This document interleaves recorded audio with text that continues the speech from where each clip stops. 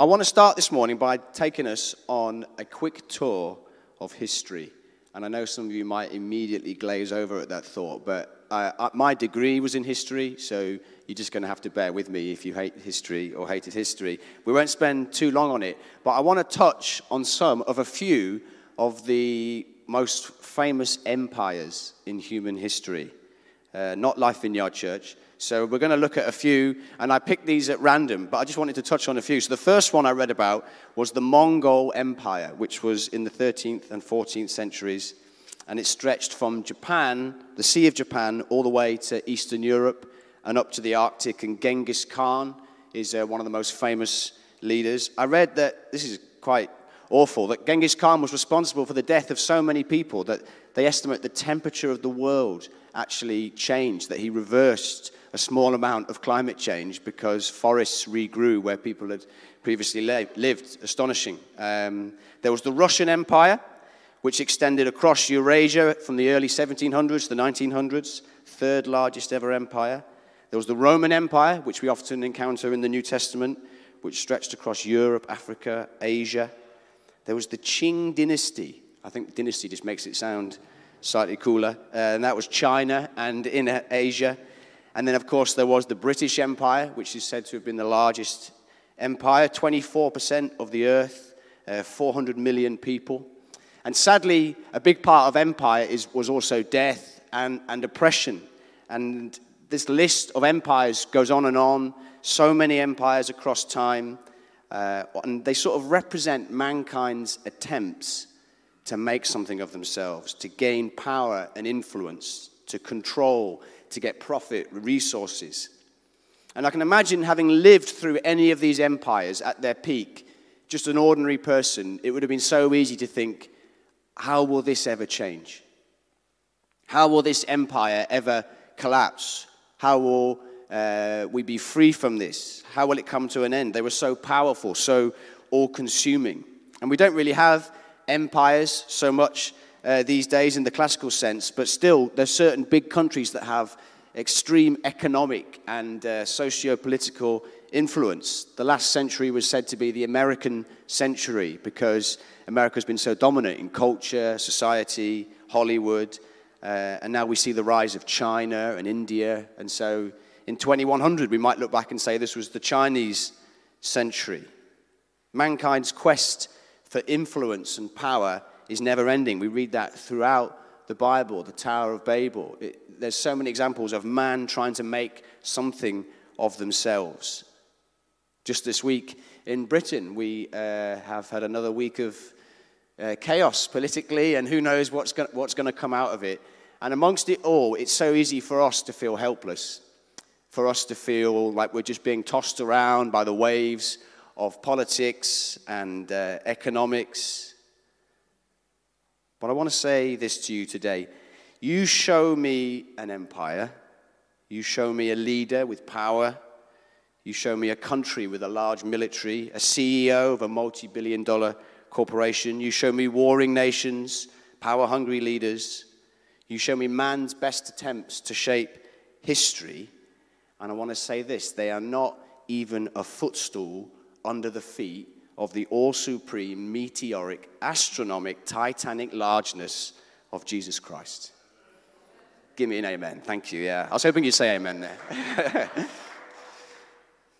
Psalm 37 says this, "Fret not yourself because of evildoers. Be not envious of wrongdoers, for they will soon fade like grass and wither like the green herb."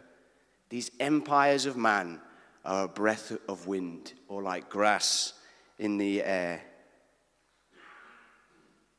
And despite knowing that, as I said, it's so easy for us to look at everything that's going on in our world, and it feels like a hurricane where we're just spinning around. You think of all the things we've gone through in the last few years, the pandemic, before that, Brexit, before that, something else, before that, something else. There's always something new each day on the news that just gets at our heart, and we feel like we've got peace, and then we wake up and something else happens, and there's another thing in the news, and we feel like we're not in control. And that leads us to ask questions like, God, are you in control? Because I'm not in control.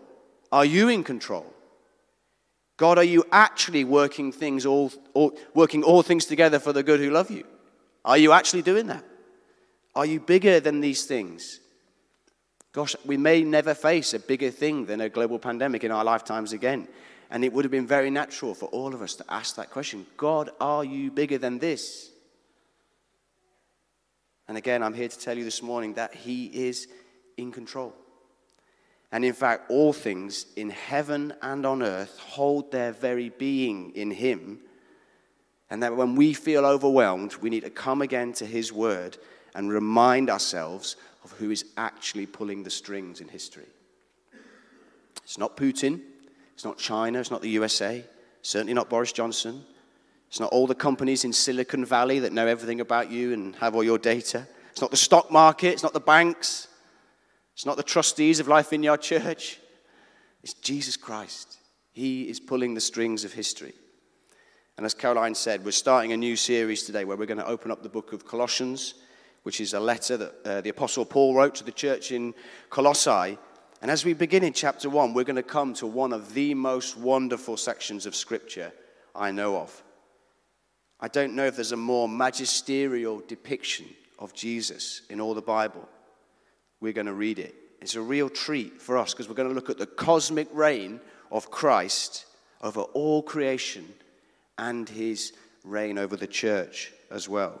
I expect you all have films that you watch, you come back to maybe because they're comforting to you.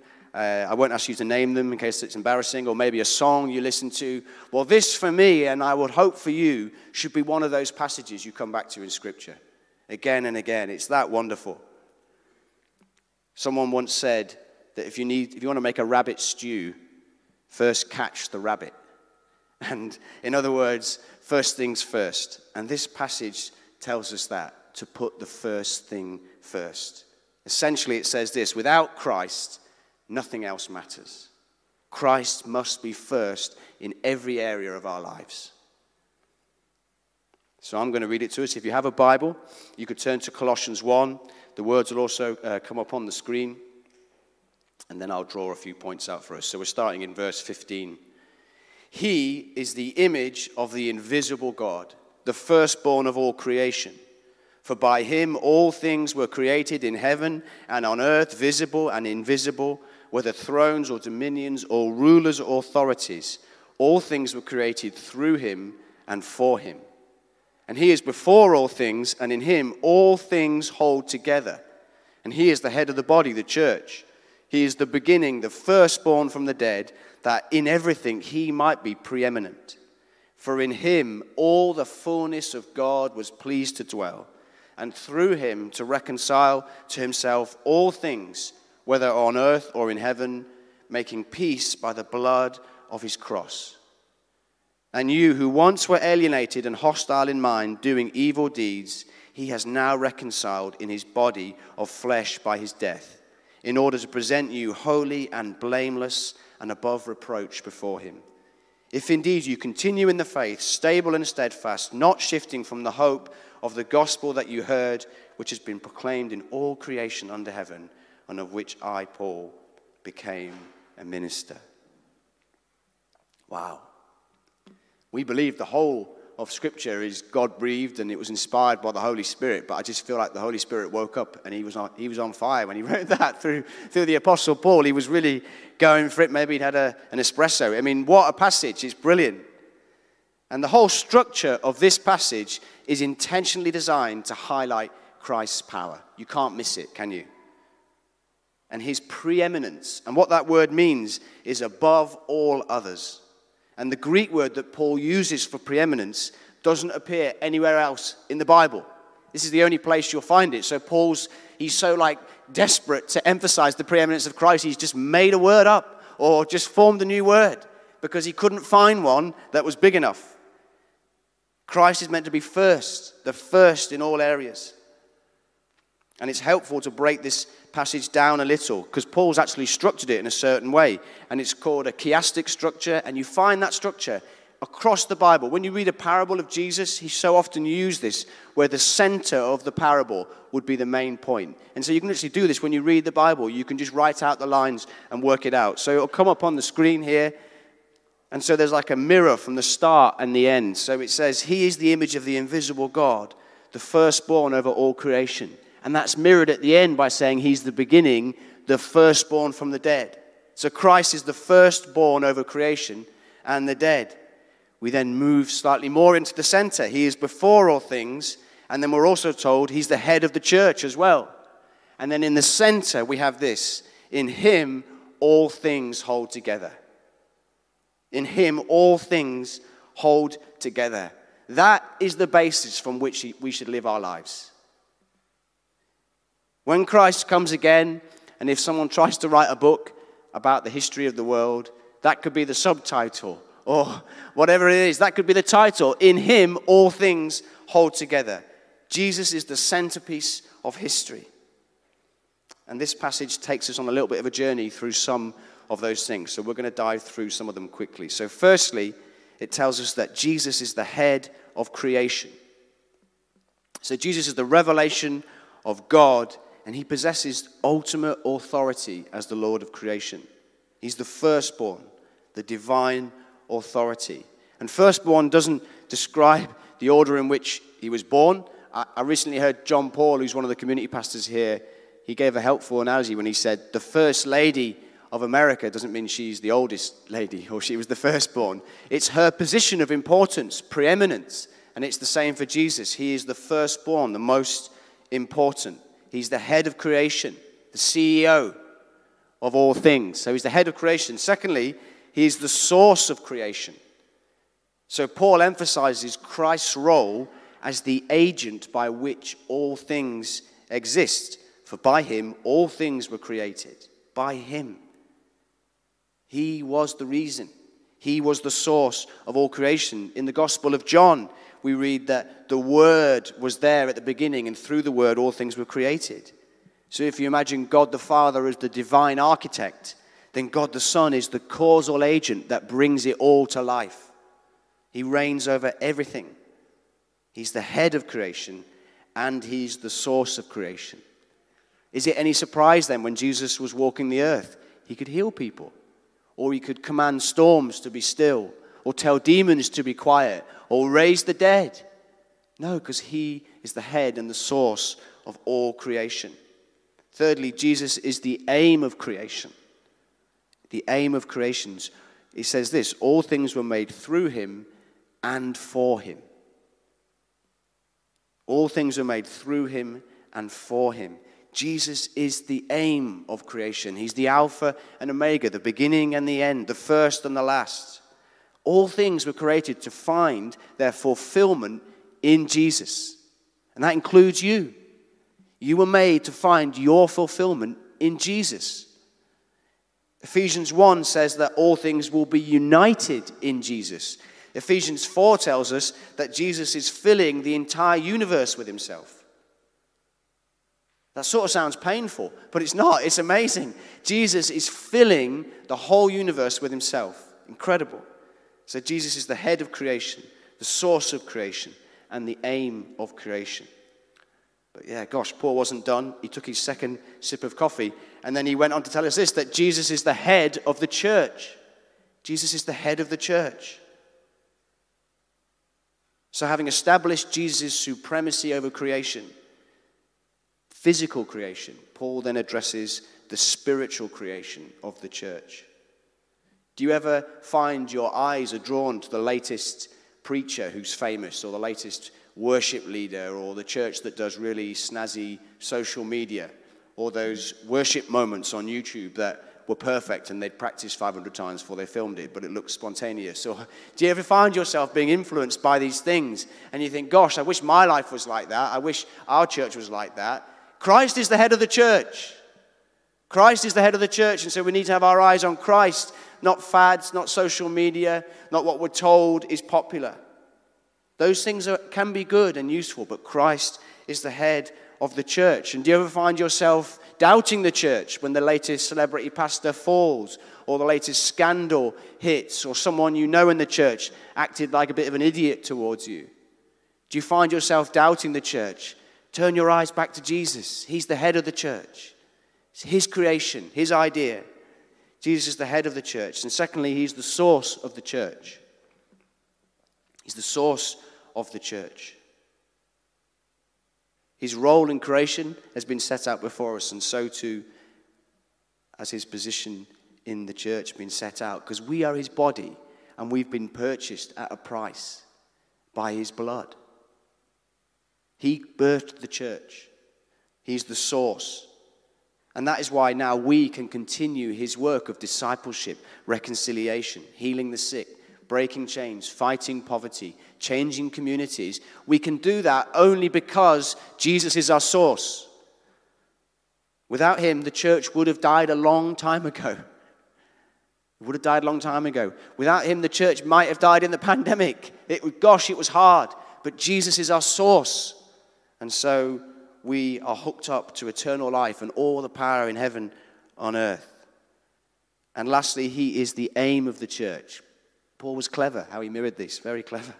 He's the aim of the church. Our eyes must be fixed on him, not the rulers and the authorities or the thrones or dominions that Paul talks about. Jesus is our aim, our goal, our guiding light. And whenever we take our eyes off Jesus, whenever the church takes its eyes off Jesus, we get into trouble. We get into trouble, and we have to stay connected to him. So he's the head of creation and the church. He's the source of creation and the church. And he's the aim of creation and the church. So what should our response be? What should our response be? A shrug? Thanks, Jesus. That's nice, but I'm quite busy. No, our response should be obedience. Say, Jesus, have your way in my life. Take your proper place in my life. You are head of creation. You're head of the church. Come and be head of me. Come and be head of my life. Take authority over me. And Paul doesn't stop there, because there's two more things that I want to highlight to us. Because the final act of Christ's supremacy that Paul identifies is his work of redemption for us, his people, and what he did on the cross. Because as part of his redemptive work, Paul says that Christ revealed the Father to us. Christ revealed the Father to us. Christ was incarnated. He came to earth. And Paul says this, for in him all the fullness of God was pleased to dwell. All the fullness of God was pleased to dwell in a man who had hair, and he breathed, and he wore clothes, and he walked among us, and he laughed among us, and he cried among us, and he slept, and he ate, and he probably told jokes, messed around, wound people up, had friends, had enemies, and that was all the fullness of God. And not only that, God was pleased to do it. He hadn't been forced. He didn't do it begrudgingly. He was pleased to dwell in the man of Jesus so we could meet him and become united with him. And it's not a partial revelation. It's not a hint, not a shadow. All the fullness of God.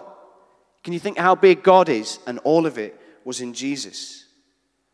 And we don't have to make up what that means. We can read about Jesus in the Bible, what he was like. And every time you read about Jesus, remind yourself, this is all the fullness of God that I am reading about right now.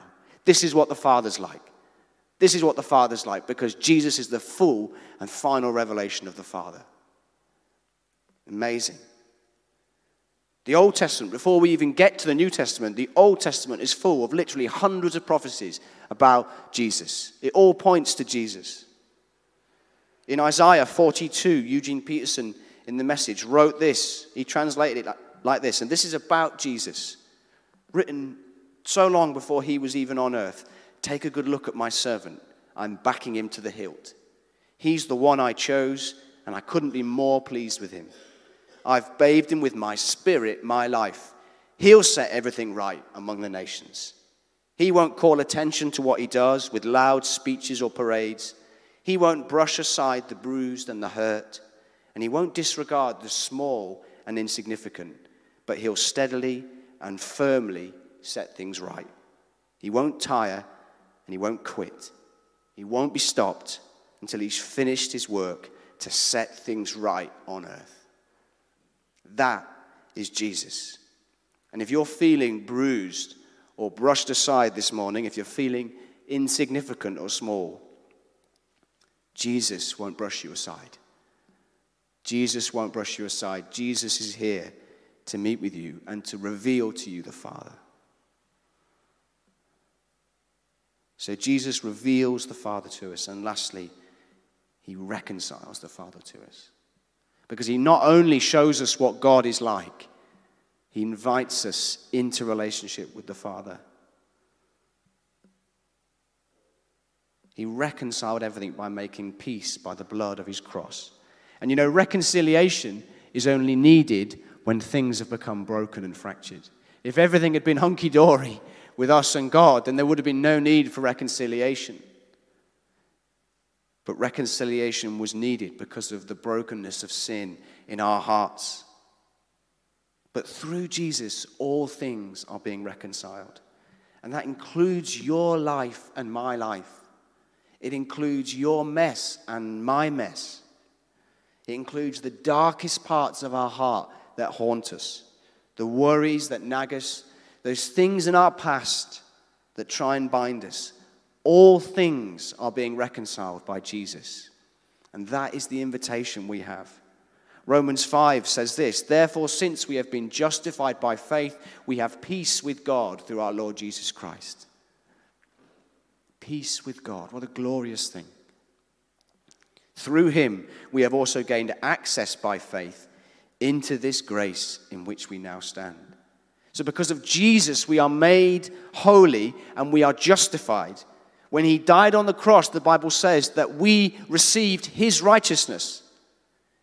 The posh word is imputed. We received the righteousness of Christ. Imagine a bank transfer. He transferred it from his account. We had nothing. We'd maxed out our overdraft. And suddenly, our bank account has received the righteousness of Christ. And it's not because we did anything to deserve it. One of the biggest lies you can believe in the Christian life is, I have to live a moral life to receive the righteousness of Christ. That's what the Pharisees tried to do. No, you'd have to do nothing. There is nothing you can do to receive it. And there is also nothing you can do to unreceive it.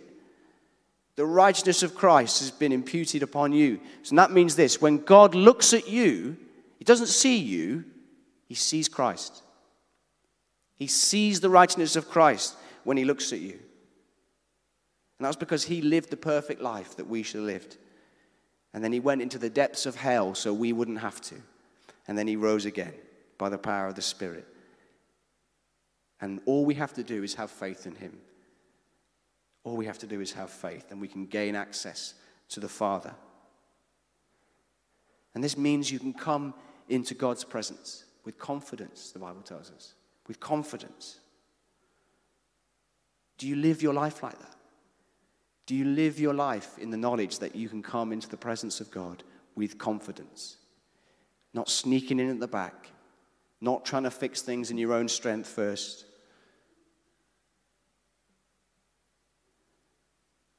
I think sometimes we approach our walk with God like a diet.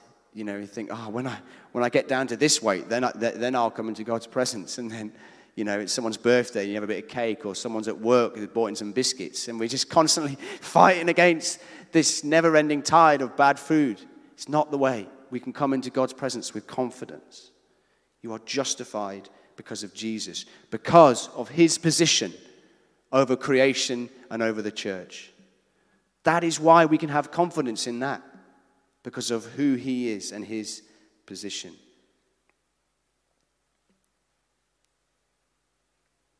So I'm going to read that passage in Colossians to us again. I'm going to read it from the Message. And so, just wherever you are now, I invite you just to focus on the Holy Spirit. You might want to close your eyes, just whatever helps you focus. And just receive these words over you as I read them. And then we're going to respond. We look at this Son and see the God who cannot be seen. We look at this Son and see God's original purpose in everything created. For everything, absolutely everything, above and below, visible and invisible, rank after rank of angels, everything got started in him and finds its purpose in him. He was there before any of it came into existence and holds it all together right up to this moment. And when it comes to the church, he organizes and holds it together like a head does a body. He was supreme in the beginning, and leading the resurrection parade, he is supreme in the end. From beginning to end, he's there, towering far above everything, everyone. So spacious is he, so expansive, that everything of God finds its proper place in him without crowding. Not only that, but all the broken and dislocated pieces of the universe, people and things, animals and atoms, get properly fixed and fit together in vibrant harmonies, all because of his death, his blood that poured down from the cross. You yourselves are a case study of what he does. At one time, you all had your backs turned to God, thinking rebellious thoughts of him, giving him trouble every chance you got. But now, by giving himself completely at the cross, dying for you, Christ brought you over to God's side and put your lives together, whole and holy in his presence. You don't walk away from a gift like that.